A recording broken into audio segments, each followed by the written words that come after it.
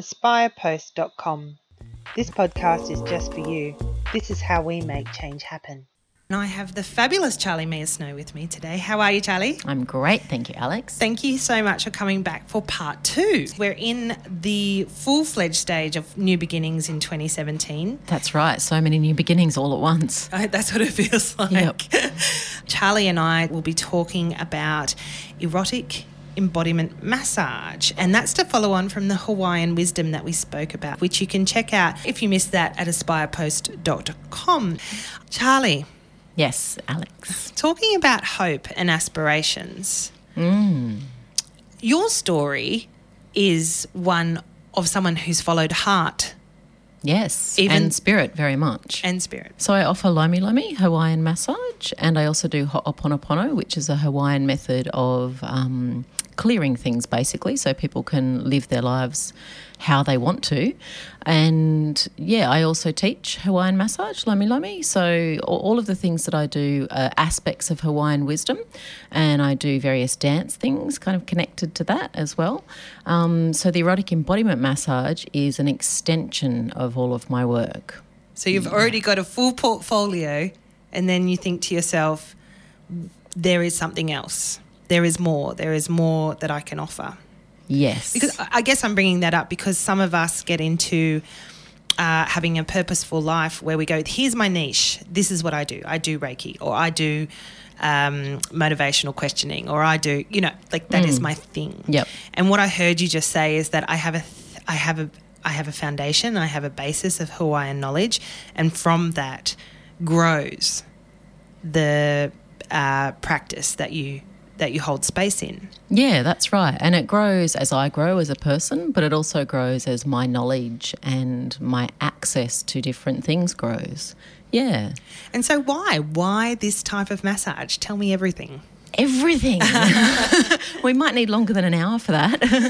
But I can tell you why this type of massage. The basics of why is because I've been doing Hawaiian massage, which I call Lomi Lomi currently, for almost 15 years now. And I remember from the very beginning, I felt like there was something missing from what I was doing. And it took me a while to figure out what that element was, for various reasons, partly because of, taboo that's in society around working with sexual energy, partly because of my own confidence and trust in myself, and my experience with things too. So, yeah, after a few years, it became very evident to me that what was missing was working with sexual energy and working with people's genitals, because that's excluded in Lomi Lomi or Kahuna Hawaiian massage. And so I decided that I would make it a mission of mine to find out how traditionally in Hawaii bodywork incorporated genital touch and sexual energy.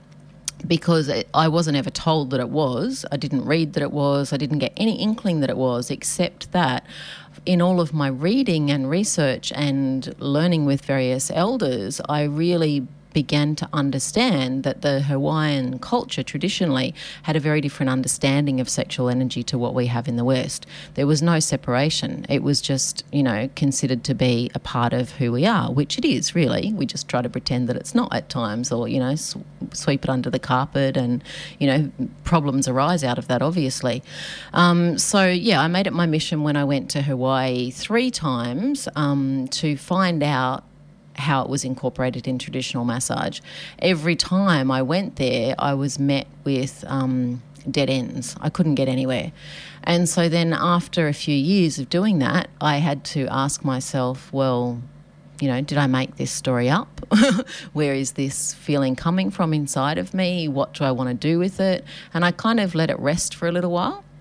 And then after a few more years, I realised that I couldn't allow that to rest, because even if it wasn't incorporated in traditional Hawaiian massage, I felt that intuitively that I needed to be working with this, because I felt like I was consistently, doing a great job at helping people to relax and helping people to let go of things and helping people to find deeper balance and connection with themselves and their spirit, but still there was an element that was missing.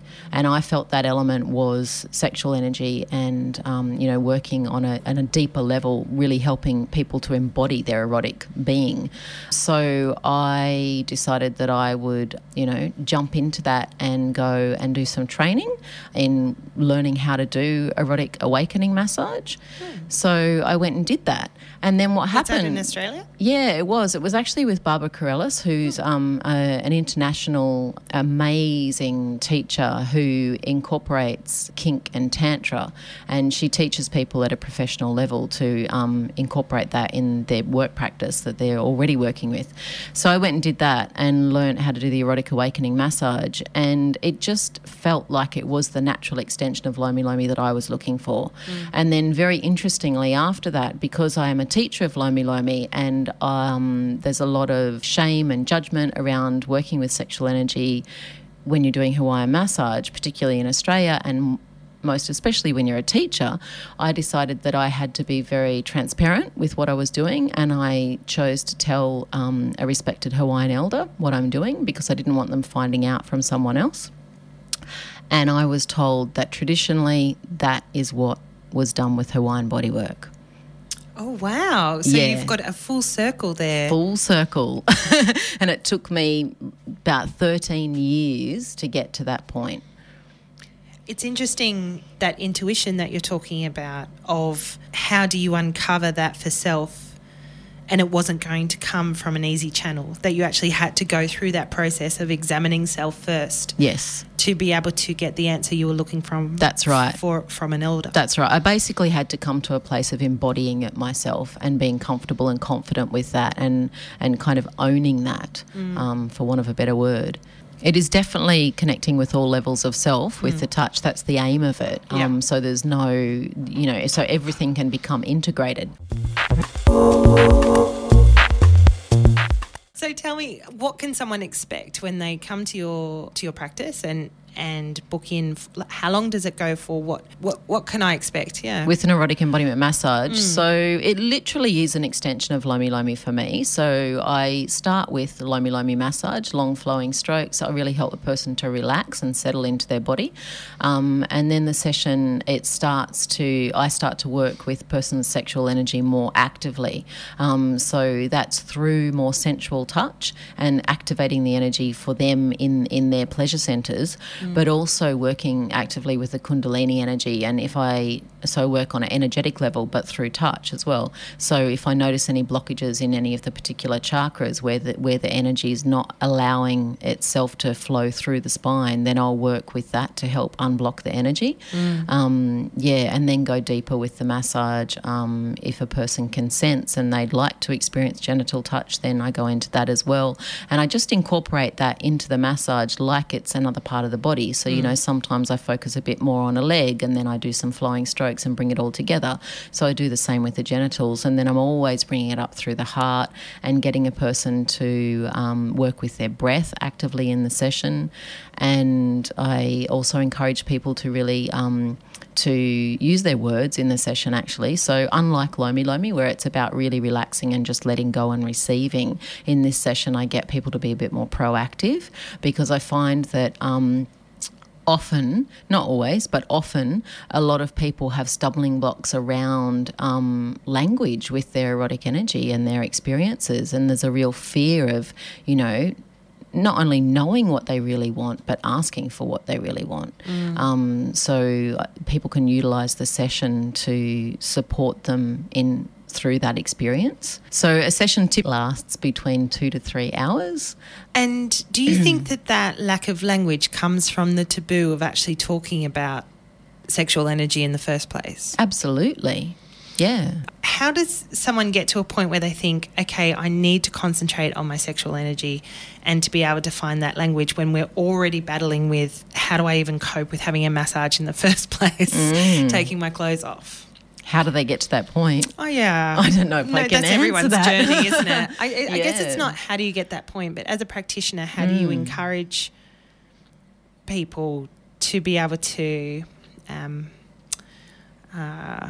what's the word? Have permission for themselves. Do you know, you have to be a particular practitioner, I'm thinking. That's a really good question, and thinking about that makes me realise that there's quite a few reasons why I don't actually actively promote this aspect of my work. One is because I'm very particular about who I work with, and clients need to be, really wanting to work consciously with themselves to have a session with me with erotic embodiment, because it's not just a, get your rocks off type of session. I'm not interested in working with those people. But also, another reason I guess I don't advertise my work with that aspect is because I want people to come when they feel really ready. It's not about me trying to entice people to come and have that type of session with me. So what I find is that naturally clients who have been coming to me for a while and they've built up a certain level of trust with me, and they find out about that aspect of my work, if that's something that they feel that they want to work with in their lives, then they feel comfortable and safe to do that with me. So they ask. Oh, Charlie, I feel like this is a very different experience speaking with you as a practitioner, because what I'm hearing in my head is I hold space. I hold space and it attracts the people that need that space. That is exactly right. And if I was to sum up in a sentence what I do with all of my work, but particularly with the erotic embodiment massage, it's that I hold space for people to have a deeper experience of themselves. That knowing is what we're all searching for in a very commercialised capitalist space where we're trying to make ourselves happy. And I guess that's what I'm drawing it back to Aspire being a passion of mine, because how do we look inward? Who are our role models? Who are our mentors? And that's why it's so important to have you on the show. Who else is speaking about this? You're listening to Aspire, and it's with Alex and Charlie Mia Snow, who is here for the part 2 conversation. Now, Charlie, it is a rookie's mistake when you're on the path of self-discovery to want to share that with everyone immediately and give them the gift that you have given yourself by telling them what they should and shouldn't do with their life. Yes, I think that's a very important point to be aware of and to talk about because not everyone wants to hear it and it's not appropriate for everyone. What would your suggestion be to someone who's feeling trapped by wanting to give their opinion and tell people how they should live their life? So glad you asked. Well, I think that it's not our job to change anyone else's opinion. But what about the animals, the animal cruelty and climate change and the sustainability, and don't use plastic straws, and you shouldn't, talk to kids like that, and you need to look inward, and what are we going to do with all of that? How do we get the message across that animal cruelty is real in this? That's an important thing, absolutely. And I really understand where you're coming from, having been a militant vegan in the past and been one of those people that wanted to go out there and change the world and have conversations with everyone and make them more aware of how, they should make responsible choices in their lives. When I was younger, perhaps I had more energy for that and didn't really care so much about people's responses. But I think that what I learnt through that process myself is one that I can't change everything. I have to start with myself. And that it's actually, even though I believe that we're all here, cohabiting on the same planet and it's our responsibility to look after the planet, I absolutely believe that. I don't think it's our individual responsibility to change anyone else's opinion. I think everyone has the right to their own expression, their own journey, and all we really can do essentially is live our own lives in our own truth and find our own purpose and perhaps offer things to people, offer conversations, offer ideas. When it comes up in conversation that I was vegan, and someone said, or don't you miss bacon, or whatever that's going to be. Yep. there is going to be someone in the group or on the rounds that I do Yep. that says, what made you do that? Mm-hmm. And for me, that's the door.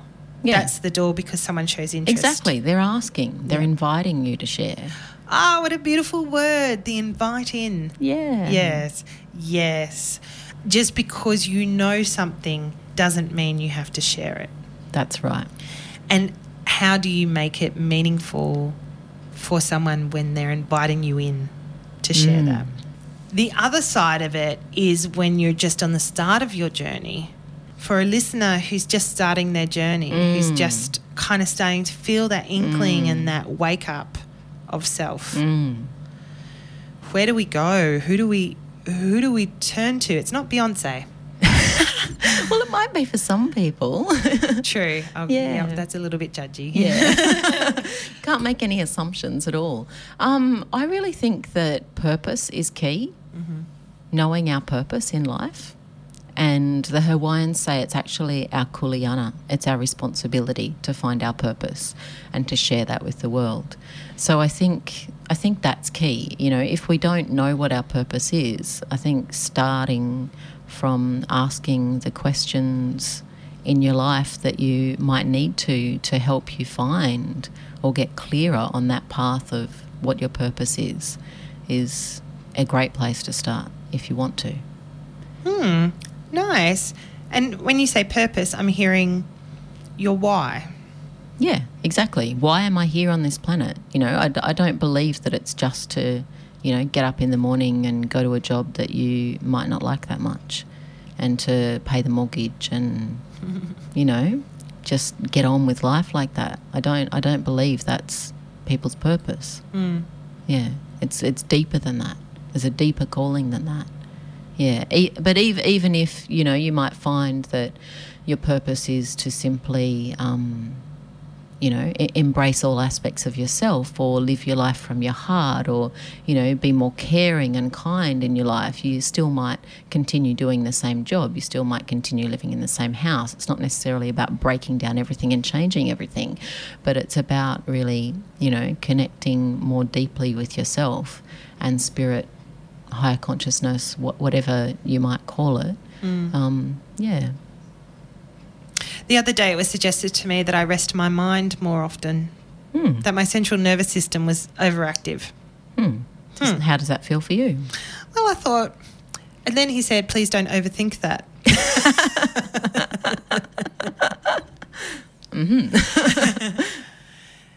Part of what you're talking about is relaxing and being in your body. Yes. And you use that through Lomi Lomi and teach that as well. Yes, Lomi Lomi is definitely a tool that can help that. Do you have any other strategies of how to move from being controlled by the mind and sit in self instead? Well, I will go back to something that I shared last week, and that is the Hawaiian belief, which is also my belief, that we are not the separated small individual that sometimes we get stuck in thinking that we are.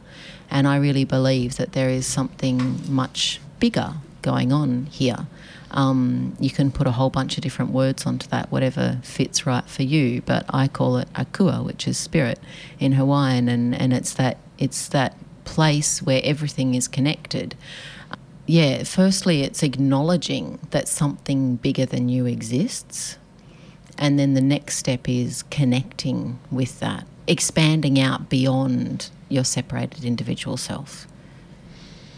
That was beautiful. Yeah.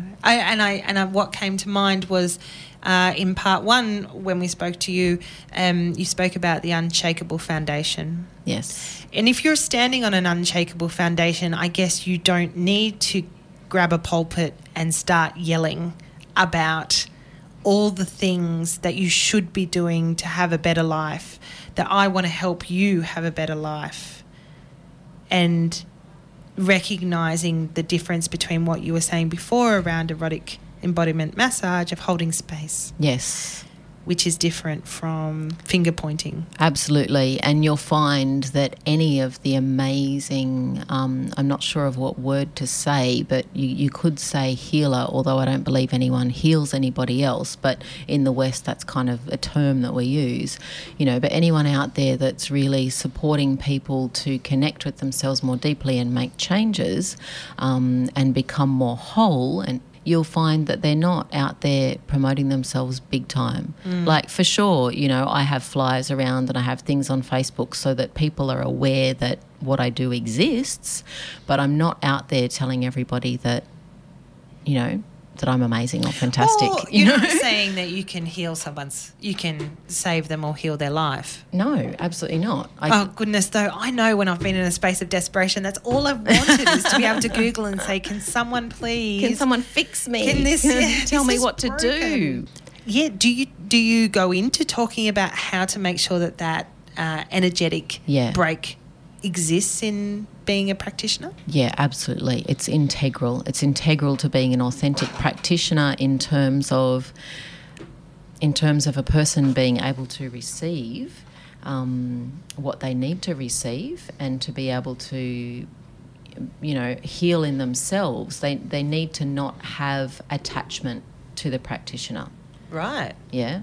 But also for the practitioner, in order for it to be sustainable, what they're doing, long term, they need to not have attachment to their clients as well. So it's very, very important. And I teach it. I teach people how to protect themselves energetically, various tools that they can use for that. I also teach them to be very aware of where they're coming from with their sessions, not only in preparation, but also actually in the sessions. So, for instance, me, I'm there, I'm very present with the session, 100%. My mind, my body, my spirit, they're not anywhere else. But I am not doing the work. It is coming through me. Yeah, so I'm connecting to spirit all of the time, and all of my work that I do always starts with prayer. So before a client comes to me, I sit down and I connect with Akua, with spirit, and I say a prayer and I ask for protection. And then during the session I do that as well, and I close the session with that. So yeah, it's about being very mindful of not using your own energy, not draining yourself, doing things that protect yourself. Yeah, and not attaching, and knowing that you're not there to fix anyone or solve anything for anyone. You're there to offer. You're there to hold space. You're there to create an opening for change to happen within a person, if they want that. Yeah. Fabulous. People can go to alohamia.com for more information. Yes. Wow, you've been listening to aspirepost.com. Tune in next time and find out how you can make change happen.